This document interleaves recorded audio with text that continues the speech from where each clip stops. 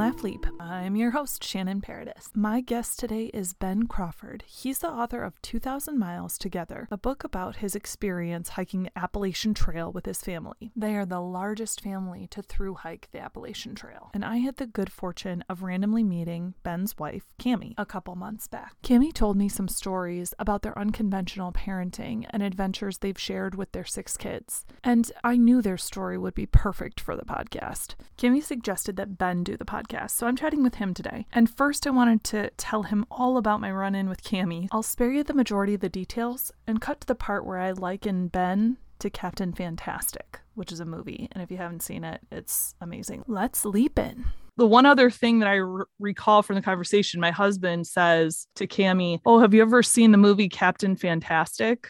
Oh, yeah. So you've seen that, huh? Yeah, for sure. She's like, yeah, people refer to my husband as Captain Fantastic, but we're a little bit different. But yeah, it's a great movie, and it does kind of remind me of your story a little bit. Yeah. I found the channel, watched some of the videos of the marathon, and I don't know if I completely missed her saying this in conversation about hiking the Appalachian Trail, but I was like, okay, wait a minute, there's this whole other thing that they've done.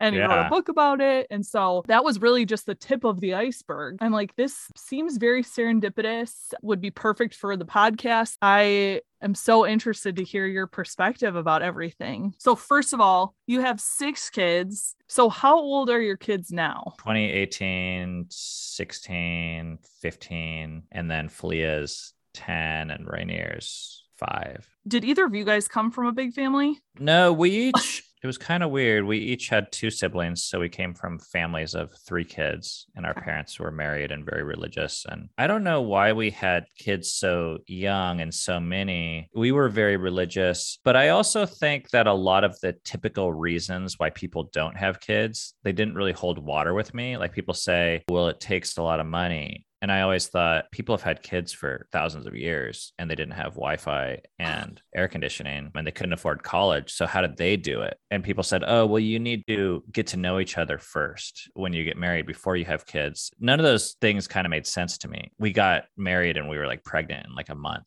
or 2. Whoa. So she was 20 when she was first pregnant? Yeah. So she couldn't even go in a bar.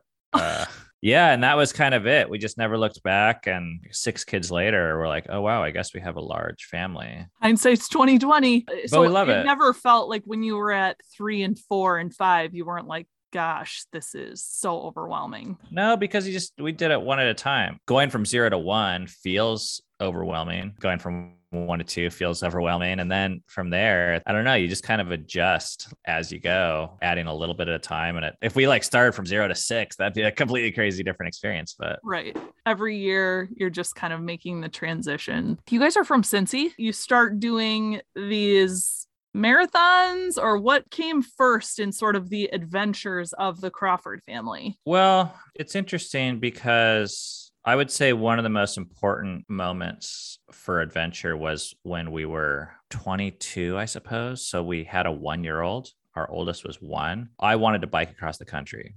And Cami, my wife / partner, was willing to oblige. She was not into adventure. She was not interested, but I think she kind of thought he wants to do it so bad. So the only way to get him to shut up is to do it. So I was working at Red Robin, waiting tables. We were on welfare. Cami was in the middle of nursing school. I went to them and said, hey, I need to take 2 or 3 months off to bike across the country. And they said, well, you can't do that. You can't take that much time off. So I said, well, I quit. And then you can hire me when I get back if you want. And we had, I think, like $2,000 or something like that. So we had budgeted $10 a day total for all 3 of us.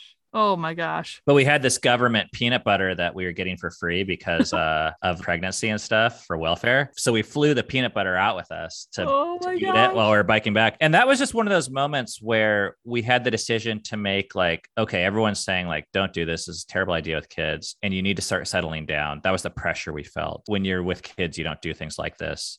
You act responsible. And responsible means sitting at home, being bored as hell, like going to Chuck E. Cheese. But I just knew like I needed to do this thing. So we did it. Wait, time out on the story. Were you into biking? No. Okay. We weren't at all. In fact, we were on mountain bikes, which is like a terrible way to bike on roads, but we thought they looked cooler than 10 speeds. That's how much we were not into biking. But I did have this adventure where I biked from Seattle to San Francisco, and it took 12 days. And it just gave me this taste of another alternative lifestyle of like not knowing where you were going to sleep at night. Neither of us grew up hiking or backpacking or sleeping outdoors or anything like that. So very quickly, it was like, oh, there's kind of this like call to adventure, I guess I would describe it. Something felt wild about it and untamed. And it felt really valuable we prioritized it and we did it. We flew out. Long story short, we made it 500 miles. Then we got hit by a car. What? And it ended our trip, and everyone was okay, but our bikes were totaled. You were on your bikes and got hit? Yeah. Yeah. We got hit by it was like an 88-year-old guy. That got charged with reckless endangerment or something. Holy He just wasn't paying attention. So it ended our trip. And in that way, it was a disaster. But one of these nights, we stayed in this garage in Damascus, Virginia. And there was all these people sleeping in the garage on bales of hay. And we're like, I mean, first of all, we're sleeping in a garage with a 1-year-old. So that was an adventure in itself. And then we're talking to these people. We're like, what the heck are you doing? And they're like, we're doing this thing called the Appalachian Trail. So the Appalachian Trail goes right through this town. And that's when we first heard about backpacking. It was very early on that I think we knew we had this decision to make about like, are we going to follow the script of what it takes to be a quote unquote good parent or responsible parent, or do what society expects of us? Or are we going to live our life and invite our kids to join us? So those were formative moments. Did you get your job at Red Robin back? I didn't. I mean, this is like such a terrible long offshoot story that I guarantee you do not want to get into. But the 20-second version was I came back and then I read a book on how to beat the game of blackjack. And then I became a professional blackjack player for 10 years. Oh, so man, that's a whole other story. Yeah. Wow. So that launched me into this other business world, but I never, like, the Red Robin job was my last job I ever had, actually. Okay. And I didn't know it at the time, but it's weird. So, I mean, we went on to this, to have quite a bit of money and fame in certain ways. And then people always ask like, well, what was the moment? And I always say it was that moment that I quit my minimum wage job at Red Robin, which doesn't seem like a big sacrifice to a lot of people to walk away from a minimum wage job. But for me, it wasn't just the money. I was walking away from this kind of culture and this way of other people evaluating my success, which I think it gives us a lot of our ability to do the type of parenting we do. I feel like a lot of people are just really parenting to get the approval of others. They're not doing what's actually best for their kids. You took the more challenging path, which I commend you for, because the easy thing to do in most cases is to stay and just be content and punch the clock. But you actually have much more freedom in not reporting into the man. Well, it's more challenging and it's more rewarding. There was these moments. We would also hike this loop around Mount Rainier in Washington. It's like a 95-mile hike. That's where our family first started backpacking. And we'd leave at like 4 a.m. from our house to drive out to the mountain. So I'd be driving along the freeway and there's no traffic where we're going. And I'm looking back on the other side of the freeway and it's just like bumper to bumper of people like waiting to get into Seattle to clock in at their cubicle. And I always thought, don't miss that. Yeah. And I always thought it was so funny because here we are, the first time we did it, our kids were 2, 4, 6, and 8, and it rained for 9 days straight. So here we are driving out to this damn mountain to hike in the rain with 4 kids. And I always thought, man, if anyone knew what we were doing on this freeway, they'd all feel sorry for us. But then on the flip side, I look at them and I'm feeling sorry for them. Nothing in life is easy, whether it's walking around a mountain with 4 kids or whether it's sitting in a cubicle for 50 years so that you can retire. And it's like, I guess we all got to choose our poison, you know? To your point about, do we want to sit at home and take our kids to Chuck E. Cheese and just kind of go through the motions? You kind of need to make an active choice of you got one life to live and how you want to live. Yeah. And I think it's important to be honest about that. For me, I think a lot of people look at what the things we've done, whether it's marathons or getting hit by a car while trying to bike across the country or hiking the Appalachian Trail and thinking like, oh, a blizzard gets you or bears. I don't mind if a bear gets us. It's like, I mean, we're all going to die, right? You'll be dead. So dude, it'd be a fucking great story. Like, and I'm not going to go out of my way to make it happen, but that's not the worst case scenario for me is dying in a blizzard or a bear getting us. Like, we're going to die. I mean, it sounds so cheesy, but it's like that Braveheart stuff where they're like, every man dies, not every man truly lives or whatever. I would rather die by a bear getting me than slowly dying for 50 years in a cubicle. I say that I don't really think a bear is going to get me because if you fingers crossed. Yeah, well, if you look at the statistics, it just doesn't happen. Like it's like, I mean, I've actually looked at bear deaths statistics for writing the book, so it's kind of a funny example. But did you see bears on your trail? we saw one bear, or maybe two bears, in the zoo in New York. Okay. That the trail goes through the zoo, and that was So the only bears we saw. You did see it on the We did trail, see but bears. it was in a zoo. It was in a zoo.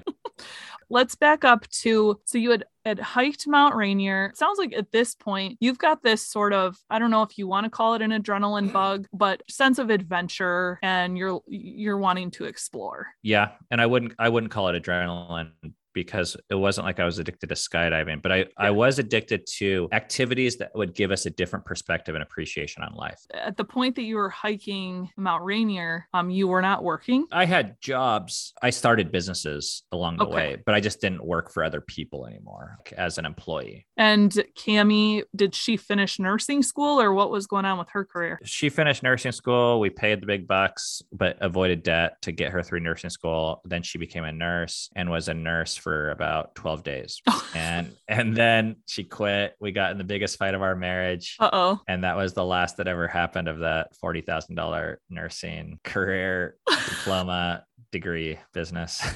So the financial aspect of this is coming from the companies that you built and sold. Now, are you talking about our entire lifestyle, or are you talking about lifestyle and how you were able to get to the Appalachian Trail? That's a great question. And there's two like kind of quick things I'll say about that. One is, at one point, yes, I was making a lot of money and doing like startups. I did sell those businesses, so I had enough money to live off of for a series of years. But I would say the biggest decision that actually allowed us to do the trail is not the amount of money we made, but it's the decision we made about 10 years ago to pay off all of our debt. Because there's a lot of people that make a lot of money, but they spend essentially an equivalent amount. And then no matter how much you make, you're still kind of caught in this cycle of needing to make more the next month and the next year to pay off the things that you kind of bought assuming you were going to make more money. Mm-hmm. And we kind of gave that entire process the middle finger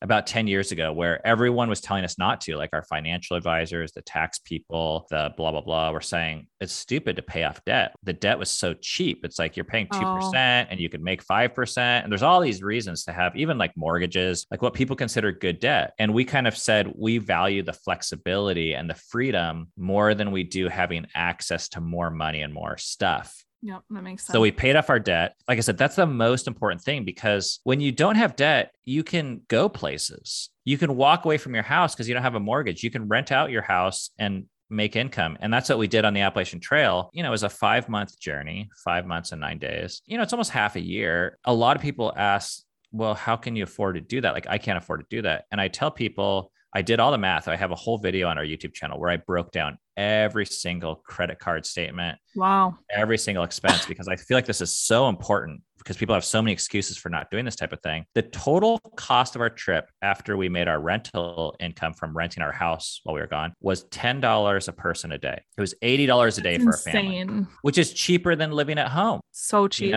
You can't rent a house and pay for electricity and cable and internet for $10 a person a day, and food. That includes food. That includes dozens of hotels that we paid for. So I really don't think money is the reason why you can't go walk in the woods. It's not an inhibitor. It's not a great excuse. But it is definitely an excuse. It's an excuse. It's not a good one. Now, there's other vacations like Disney World that are going to be really, really expensive. Break the bank. If I remember right, I feel like I did in this video, but I think our total cost was, it was either 13 or 23,000 bucks. I forget. So then did you kind of compare notes to other travelers on the trail to see if, was that a lot less, significantly less than what other people were spending? No, REI has some blog posts where they say, I think it costs $5,000 to do the Appalachian Trail for most people, or per person. But that's for 5 months. When you think about it, the fact that we're doing a 5-month dream vacation. Now, I understand that walking through the woods is not everyone's idea of a dream vacation. So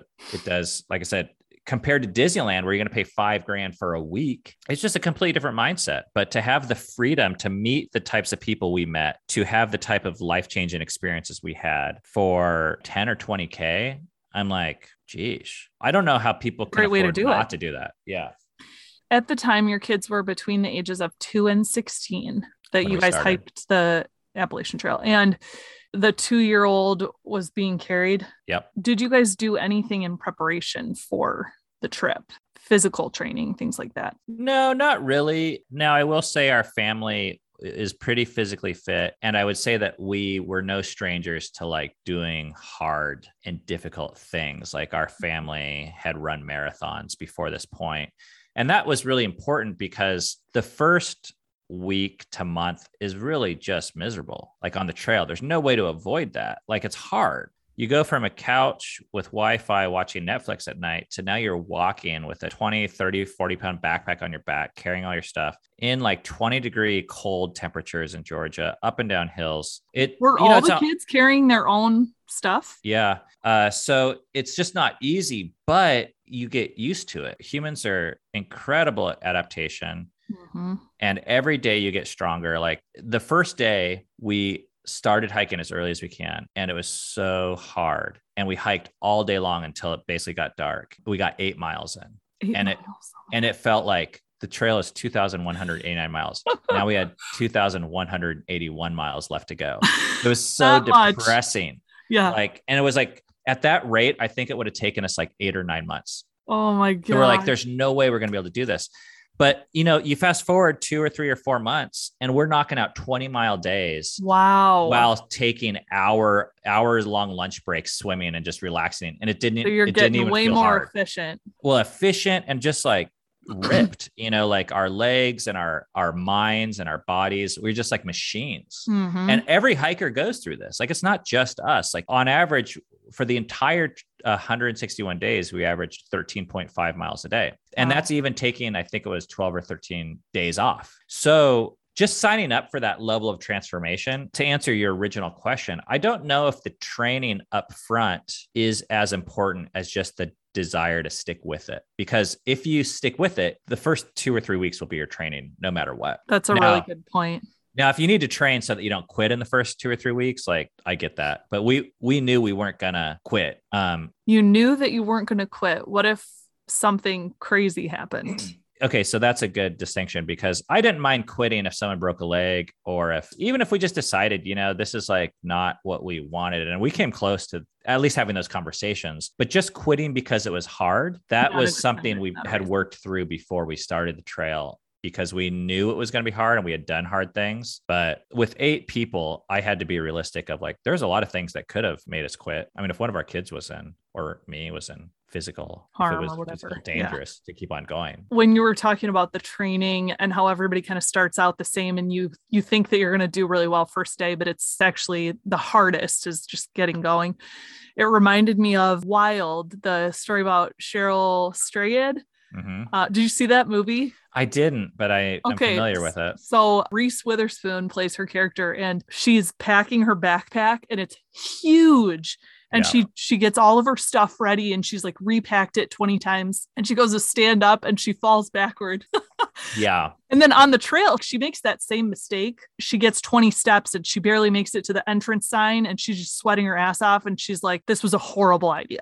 That's like a super common story. That's what's kind of great about it. The more you go on the trail and you're talking to these people that have been hiking with you now for 1, 2, 3, 4 months, you all look back at your first day and you're like, wow, look how far we've come. And so there's a couple ways to look at that. One is you could look like, well, I need to master backpacking before I start the trail, so I pack perfectly. Or you can just say like, I'm signing up for a process that will transform me. And that's kind of how you guys went in. Yeah. I think we just wanted that transformation and that experience together. We trusted the process. We knew it was going to happen. And no matter how you start, you're not going to be the same when you finish. It was so tough that first week and month. We learned tricks along the way and we changed the way we ate. We changed the way we cooked. We changed the way we set up camp. You evolve. You're in like this little hiking community for 6 months where you're all exchanging tips and information. It's going to be okay. Like, you don't need to read books beforehand, I don't think. Like, might help a little bit, but the reality doesn't set in until you're actually on it. Yeah, but really, I do think your attitude has so much to do with it, because like you see people that show up to the trail that it's their first day ever carrying a backpack in their entire life. and they show up with Walmart gear. And then you see people no. with tricked out like thousands of dollars worth of Arc'teryx Patagonia REI gear. You can't tell by what they're wearing who's going to finish. It has to do with the mental attitude. The Walmart kid, I get inspired by those guys because they're like, I got a poncho, the $8 one. They suffer, but they're like, guess what? We're all suffering out there. I think it was the entitlement that sometimes gets people to quit, not the gear. Yeah, maybe feeling just very sure of yourself that, oh, I've done these hikes before, and so I will definitely succeed at this, but they might not be the people that finish. Yeah, we had never done anything like that. We weren't sure if we'd be able to handle it. I just kind of knew. Did you ask your kids if they wanted to do this? So of the 6, the oldest 2, we gave the choice to come on, and they thought about it for a while, and they both decided to come on. And then during the hike, the oldest 3, we gave them numerous choices because there was these difficult moments, and we're hiking in New York. I remember one point, it was like my son, he was 13, and he was having a pretty miserable time. And it was, by this point, it was probably 80 or 90 degrees and pretty dusty. And, you know, it was kind of one of those hard moments. And he was complaining quite a bit and blaming us for making him come. And we had this moment where passing by New York City. And I said, if you want, we'll get you a train back to home. You can stay with your grandparents and you'll have air conditioning and video games for us the summer if you want. Or you can stay with us. But if you stay with us, you can no longer blame us for dragging you on this trail. It's going to be your choice. You know, you got to own that. And he thought about it for a day or two. And ultimately he decided, he came back and said, I want to stay. And from that point on, everything changed with him. You know, it was still hard. The trail didn't get any easier, but now it was like his choice and he owned that. I realized that I think a lot of why he was complaining wasn't so much because the trail was hard, but because he didn't feel agency about making the choice. But the other kids, it was just kind of like what we were doing as a family. So they were like, along, stuck with it till the end, ride or die. It's like, sorry, you were born in this family, but you know. There's a question on the book on Amazon at the very end of the description of 2,000 Miles Together. It says something like, do Ben's kids, will they ever talk to him again after this? Yeah. Did they talk to you after that trip? Yeah, they do. But I think that question was like playing on my worst fear of that, at least the way I'm wired. We come from a very religious background, like I said earlier. And I think there was tools in our tool belt that we had as parents before where we could have forced our kids to do this and got them through it. I mean, I think every parent knows like there's that moment in the parking lot of the grocery store or church or wherever it is where the kids like freaking out. And you're like, shut the fuck up. And you like squeeze their neck and you're like, if you don't shut up right now, I'm going to kill you. But you might not say those words, but you're just like, there's this desperate moment where the kid looks at you in the eye and they're like, oh shit, like I better comply or get my ass kicked. Yeah. And, you know, there's different lengths of time that you can implement that. You can do that for a minute in the grocery store or at church, or, you know, you can do it for longer lengths of time. A lot of parents get their kids to like get good grades and go to school and not do drugs or whatever by threatening them for years and years and years. And I was pretty confident that I could like bribe / I don't know what, coerce, yes, the kids to finish the trail. But I also had this sense that, well, if I do that, the long-term effects on the relationship are catastrophic. You get what you want as a parent, but you don't build trust and you're not looking out for their safety. So that was my worst fear of this hike. A lot of people, they look at it and they think, oh, this is this guy's crazy wild dream that he's just trying to fulfill through his kids. And it's not true. Like it was actually my wife's idea. So she's blame it on Cami. Blame it on Cami. But also not every moment of it, but as a whole, they preferred it. Yeah. When you have these crazy experiences, it's going to be a roller coaster and there's going to be pain and there's going to be fear and frustration and all that stuff. But what was one of the first things that Falia said to me? I ran a marathon. You know, she was excited to talk about it. In retrospect, it was one of the coolest things that she'd done in her life. Yeah. And when we got off the trail, because we were pushing so hard to finish when we did, we kind of all had a little bit of a PTSD thing, I think, where we didn't really want to talk about it. We were just glad to be off of it. But then we started editing our video. We made this like hour-long documentary about the hike. And about 6 months afterwards, we started writing the script and we started editing it. And I saw the kids start to gather on the computer and like watch the footage, and people were smiling and laughing. And to a point when the video was released, I watched the kids watch the video again and again and again. And we cried. Oh my gosh. And we missed it. This always happens. I go backpacking. I get to the car and I'm like, fuck that. Let's go to a restaurant. I'm never backpacking again. It's so stupid.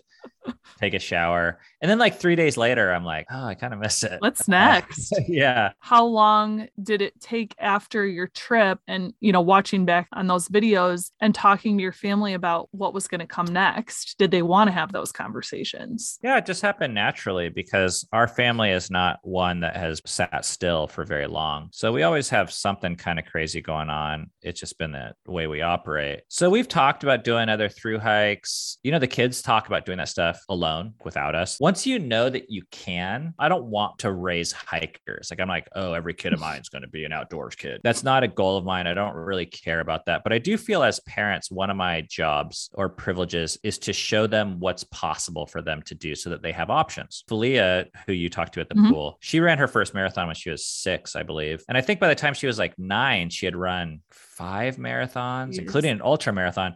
So it's always funny for her. Like some of her friends will be like, well, I can't run. She always like looks at them and she's like, what do you mean? Like they like try and talk their friends into running marathons. And they're like, oh, it's fun. They have pizza and you can do it. Pizza. And just because they know it's possible. Yeah, I don't know what's next. We've talked about all sorts of different things, but I like the idea that my kids at the age of 18 or even 10 can look at something and be like, oh, I can do that. Then the question becomes, do I want to do that? And that's a great question. I don't think everyone wants to or should do this, but I do think there's a lot of people sitting at home that would say something like, I can't through hike, either financially for what we talked about before, it's too expensive. Well, it's $10 a day, or I'm physically not. And I would be like, I don't know, I think it's unfortunate that people settle for those answers. Who was the youngest hiker of your crew that finished? Falia was 7. She was 7 years old. So you look at a 7-year-old completing over 2,000 miles. And if you talk to a full grown adult with working legs, you're like, you can handle it. Yeah. But I think it's all about how you maybe set up the challenge. If I say 2,000 miles, it sounds very daunting. Very daunting. But if I say, let's start walking 8 miles today, because this is how we did our first marathon. I ran my first marathon with my son. He was 8 at that time. And I didn't know if either of us would be able to do it because we had never done it before. But we just made a little deal. We said, we're going to run as long as we can. And if we can't run, we'll stop. And we just didn't stop. And 26.2 miles later, we finished the finish line. And that's how we've run every single marathon and every single adventure. It's just like, okay, we're just going to run until we can't anymore. And if we need to stop, we'll stop. And that was how we did the Appalachian Trail. We're like, we're going to start walking that way. And if we need to stop, we'll stop. But we just didn't. We were always kind of surprised at how much you can do. And kind of like how you said, though, in the beginning about the money or the job, people are pretty fine, like dying a little bit every day. You're never asked to make this whole decision. Hey, do you want to go to a job like for the next 40 years that you regret and that doesn't make you happy? We never make that decision. We just like every day you kind of wake up and you do the easiest thing, which is to not quit your job. It's just like show up. The hardest decision for us, I think, was to get on the trail. Once again, it's one of those middle finger moments. When I told you I quit Red Robin, one of the scariest things about that was knowing, like, at least according to my family and friends and my boss at Red Robin, like I could have been wrong. When you do something unusual, everyone's looking at you to fail because they want to make themselves feel better for why they're not doing stuff like that. Of course. Staying on that, you had a lot of criticism and judgment on your videos that you were posting. And you said something in one of your interviews that kind of stuck with me, and that was enjoy the damn pancakes. What you were referring to is you saw what was happening on social media and the way that people were responding, and kind of you had this backlash. But on the trail, you experienced trail magic and the outreach and how credible people were toward you, offering you food and things to drink, people that were serving you pancakes. And you're like, we're here now, we're in the present, enjoy the damn pancakes. Yeah. You can tune out to the virtual world, these people that you don't even know that aren't in front of you and you may never meet. Yeah. Sometimes that's the power of social media, is when we all want the followers and the approval and the likes. The flip side of that is you're giving these people power over the disapproval and the not liking and the canceling and everything that goes along with that. And when you do anything that stands out in this world, you're going to, in a large enough group, you're going to get haters, you're going to get trolls, you're going to get people who don't approve of you. I don't know if we got a lot of hate. I don't even know what that means, like a lot. I made it a theme of the book because it was impactful for me and I didn't know how to deal with it. So a lot of the book is about me dealing with it, but we got a lot more positive comments. You get like 100 positive comments, you get one negative one. And I think about the negative one. You always have one troll. And actually, I've heard if you do start having trolls, that's when you know you've made it. People actually start to care. That's some of the like best book writing advice is you write a book that makes people care, whether they love it or hate it. It doesn't matter. It's a success, even if people hate it, because it causes them to like feel something. We did have haters and we did have to like learn to, we're going to live our life. If online you have something, if we don't make you happy, like that's not our job. And then also in our real life, if you're going to talk shit about us, even to our face, you can have your beliefs, but we're going to do our thing. We've had to cut people out of our regular life, largely from these religious circles in the past. We used to really count on people's approval a lot. That is unfortunately a big part of the world that we live in, is that acceptance and approval and just not wanting to be the outcast, wanting to just kind of fit in with the social and societal norms. But like we talked about before, it really does take a lot of courage to look the other direction and just do what's best for you and your family, and look at where you're headed now. Like, you have people's attention, and like you said, most people have a lot of admiration and respect for what you guys are doing. We are social creatures, and I think it makes sense. But I also think at some point, there's a guy that did a TED Talk. He wrote a book called The Elephant in the Brain. Oh, yeah. Human incentive and motivation, like why we do what we do. And he talked about the three big ones: school, medicine, and religion. The evidence largely shows that people make their decisions around medicine for even their kids. Because he said if people actually care about their health, they would sleep better, eat better, and exercise. But the traditional medical system, the main things people do are not for health. They're actually for social approval. Same thing with education. If you actually cared about learning, there's like very good ways to learn. No one says school is the best way to learn. Like no one does. And yet we do it. We dedicate massive amounts of our time to school and our money to medicine. So I just think at certain points, as parents and as individuals that want to be free and live our best life, we need to ask this question, like, are these things that we're dedicating our lives to, are they helping us with our goals? Or are they just gaining a social approval? And those are not always the same thing. Do you feel like your kids are thriving in how they're being raised right now? That's a tough question, because where we come from, every parent says yes about that to their kids, or they blame the kids, which is very normal for the type of background that we come from. So I would say yes, but there's always pros and cons. We give our kids access to a certain lifestyle. And I just don't like people putting us on a pedestal and saying we're living a better way. Like, we have a way, and it has pros and it has cons, and our kids are going to be very good at certain things. There's a story that's just stands out to me as being funny, because we never did school with our kids. One kid did 1 year of kindergarten, then we're like, we're done with this. So we walked away from the school system. But then 3 years ago, one of our kids wanted to go to school for whatever reason, high school. And there's the high school is literally across the street. So we're like, sure, do what you want. Like, go to school if that's what you want to do. That was like almost her form of rebelling. I don't know. And so she went, and we were like, what's going to happen? We've never sent a kid to school. Like, are they going to fail? Are they going to succeed? Like, we were just kind of curious. And we do a Christmas party, and the kid said, hey, can I invite my friends from school to the Christmas party? Oh boy. Sure, why not? Of course. Anyways, Christmas party starts, get a knock on my door. These two adults show up, and I'm like, hey, who are you? I've never met you. And they're like, you didn't invite us to the Christmas party. I'm like, oh, who are you? And one of them was like, oh, I'm the algebra teacher, Ian's algebra teacher. And the other one said, I'm the principal of the school. That's who she invited. That is hilarious. The Christmas party. Those were like her friends. So I'm like, whoa, that's weird. Like, it kind of freaked me out, because I was like, the last time I was around a principal, like, was not for good reasons.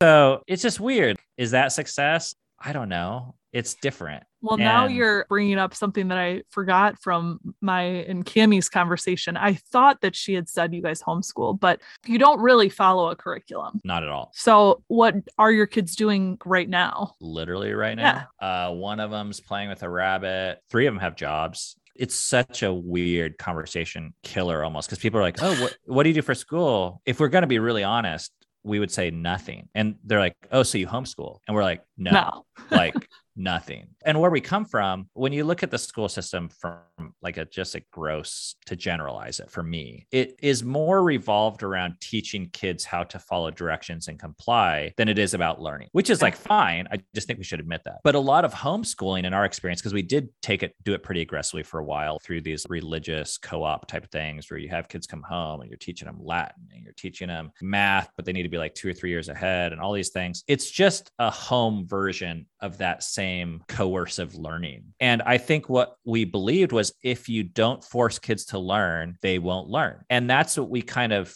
stopped believing, or at least started wondering, was if we're not forced to learn. I learned this about myself when I ran. When I was a kid, every day I would run to school. School was a mile away and there was a bus, but I rather run than take the bus. That's awesome. And I would try and beat the bus. That was my goal. And then in high school, I ran cross country, and now running is about speed. It's about beating people. And I remember these cross country races where I absolutely hated running. I would like throw up before and after the race just because I was so nervous about like competition. Like I felt like I had to do better and I wasn't very fast. And from that point on, I stopped running for almost 20 years after that because running was about competition. I had like lost the joy of running that I would do on my complete free will. And that's one of the things that we're the most sensitive about with our kids, with learning and curiosity. I feel like kids naturally are curious. They naturally learn, they naturally grow and progress. And then we like force them and grade them. And I think it almost takes the fun out of learning and curiosity and growing. So we decided to just like not make it mandatory and create environments that facilitate growth and learning and curiosity and facilitate them with supporting whatever it is they're interested in. And so it's been really different. I would venture, you said 3 of them have jobs, so they know how to like read and write. They've got the essentials down, right? Yeah, but even that we didn't force. And that was one of the big things. Like it all started when we were doing heavy duty homeschooling. My wife specifically was feeling heavy amounts of guilt for our kids never being far enough. She was always feeling an incredible amount of pressure. We're sitting kids down for an hour at a time, battling with them to do these reading lessons and these math lessons. Every day was just a battle. And we just decided this is so much stress for everyone. What if we just take a year off? And that was the question I asked, is like, what if my kids can't read when they graduate high school? Because that's like the worst fear of every parent. Right. And it's like, well, is that really the value of a human of that? Or why am I really afraid of that? It came down to like social pressure. Like I was afraid if people didn't judging. People knew that I was that parent, their kid couldn't read. They'd be like, oh, well, you're a crappy parent. You don't care. All these things that are not true. Like I do care. And I was like, we can't put the cart before the horse. So we just took a year off of school and it was just kind of like resetting ourselves. And we just never went back. And we saw that a lot of the fears, it's kind of like I don't want to go on the Appalachian Trail because a bear might get me. I don't want to not force my kids to do 12 years of school because they might not learn to read. There's this completely irrational fear is guiding the entire process. It's the total tail wagging the dog, and it does not put the kids' interests first. So yeah, my kids learned how to read. I don't know how we did different things for different kids. And one of my kids, in fact, it's our 10-year-old, she's just learning now how to read. She ran 3 marathons and finished the Appalachian Trail before knowing how to read it. And every person said, oh, she's behind. And we're like, fuck you. She knows how to make friends. She knows how to identify berries. She knows how to walk. She knows how to face her deepest challenges. There was so much she learned, but she had what people would consider learning disabilities or all sorts of stuff. And we didn't force it. So she just didn't read, and she did other shit that she found fun and interesting. That never would have flown in a school system, even a homeschool system, I don't think. To your point about the social elements, being just extremely street smart and savvy and knowing how to navigate through the woods, if she needed to, just having like survival skills are way more important than something on paper. So that's what she cared about. Because I don't think we get to decide what's more important for other people, but she cared about playing with rabbits and walking. She loved running and she loved art. And we just let her do that. And we didn't come and say like, no, math and reading are more important. So you learn that now. Mm-hmm. My son, he just turned, I think, 16. He's never done school at all, like a day of school in his life. He makes $35 an hour right now, working out of his pajamas, editing video for people on the other side of the country. Wow. The irony of school and forcing kids to do that type of thing is, a lot of the jobs that are about following directions are going away anyways, in my opinion. Those are the most dangerous jobs. So it's weird that we're spending so much energy forcing kids to do things, but it's not really the most stable or beneficial. Teaching kids how to be versatile and how to come up with unique solutions and do things like storytelling and art, which will not be replaceable. To me, that's actually one of the most safest ironically. So people look at us and they're like, you guys are crazy. That's so risky and dangerous. And I'm like, you know what's crazy and risky is getting 60K in debt by doing something that was cool 40 years ago that a machine can replace in 2.5 seconds. That feels crazy risky to me. I don't remember anything I learned in high school. And a lot of that to me had to do with motivation. I didn't care. I didn't want to learn it. I had other things I wanted to be doing. I loved rollerblading. I loved being an entrepreneur. I loved printing t-shirts. I loved selling candy out of my locker. I was learning things, but not what they were teaching me. That was always given the back burner in life. And I think we made a mistake of thinking, oh, if you force kids to learn, it's better than not forcing them because at least they're learning. But are they? If they don't remember it after the test, who are we doing this for? I love learning, but I just think forcing anyone to learn, it's impossible. You cannot force someone to learn. You can force them to take a test. We go around the table at night. So we have 2 kids, 9 and 6. And we go around the table and we do our rose, thorn, bud, and seed for the day. The bud is, what you're looking forward to, and your seed is how you help someone. Rose is the best part of your day. Thorn is the worst part. And usually what we're looking for is like something that they learned in school, and they never have that. Yeah. It's like, I got to talk to my buddy, blah, blah, blah. Or my teacher said that her favorite color was pink, but they love the social aspect of school. So that's something that is invaluable to me, but the other stuff. I get it. I think it's great. But yeah, as a society, or as we're asking these questions, it's crazy to think that this activity that takes 30, 40 hours a week isn't producing any moments of learning. I mean, outside of the social, what you said, but. Right. So you've got tons of content online. You have an at-home birth that Cami graciously put online for the world to see. You've got your 2,000 miles together. You've got Fight for Together. What is the message that you are ultimately wanting to relay to the world? It's changed over time from when we started our YouTube channel and whatnot. But right now I would say, if there's anything that I want to show people, I guess it's just that there's another way of living that's possible. And I don't care if people go hike. A lot of people, they go on these like hikes that are like a day or two and they tell us like, oh, I went on a hike, but it's not as big a deal as yours.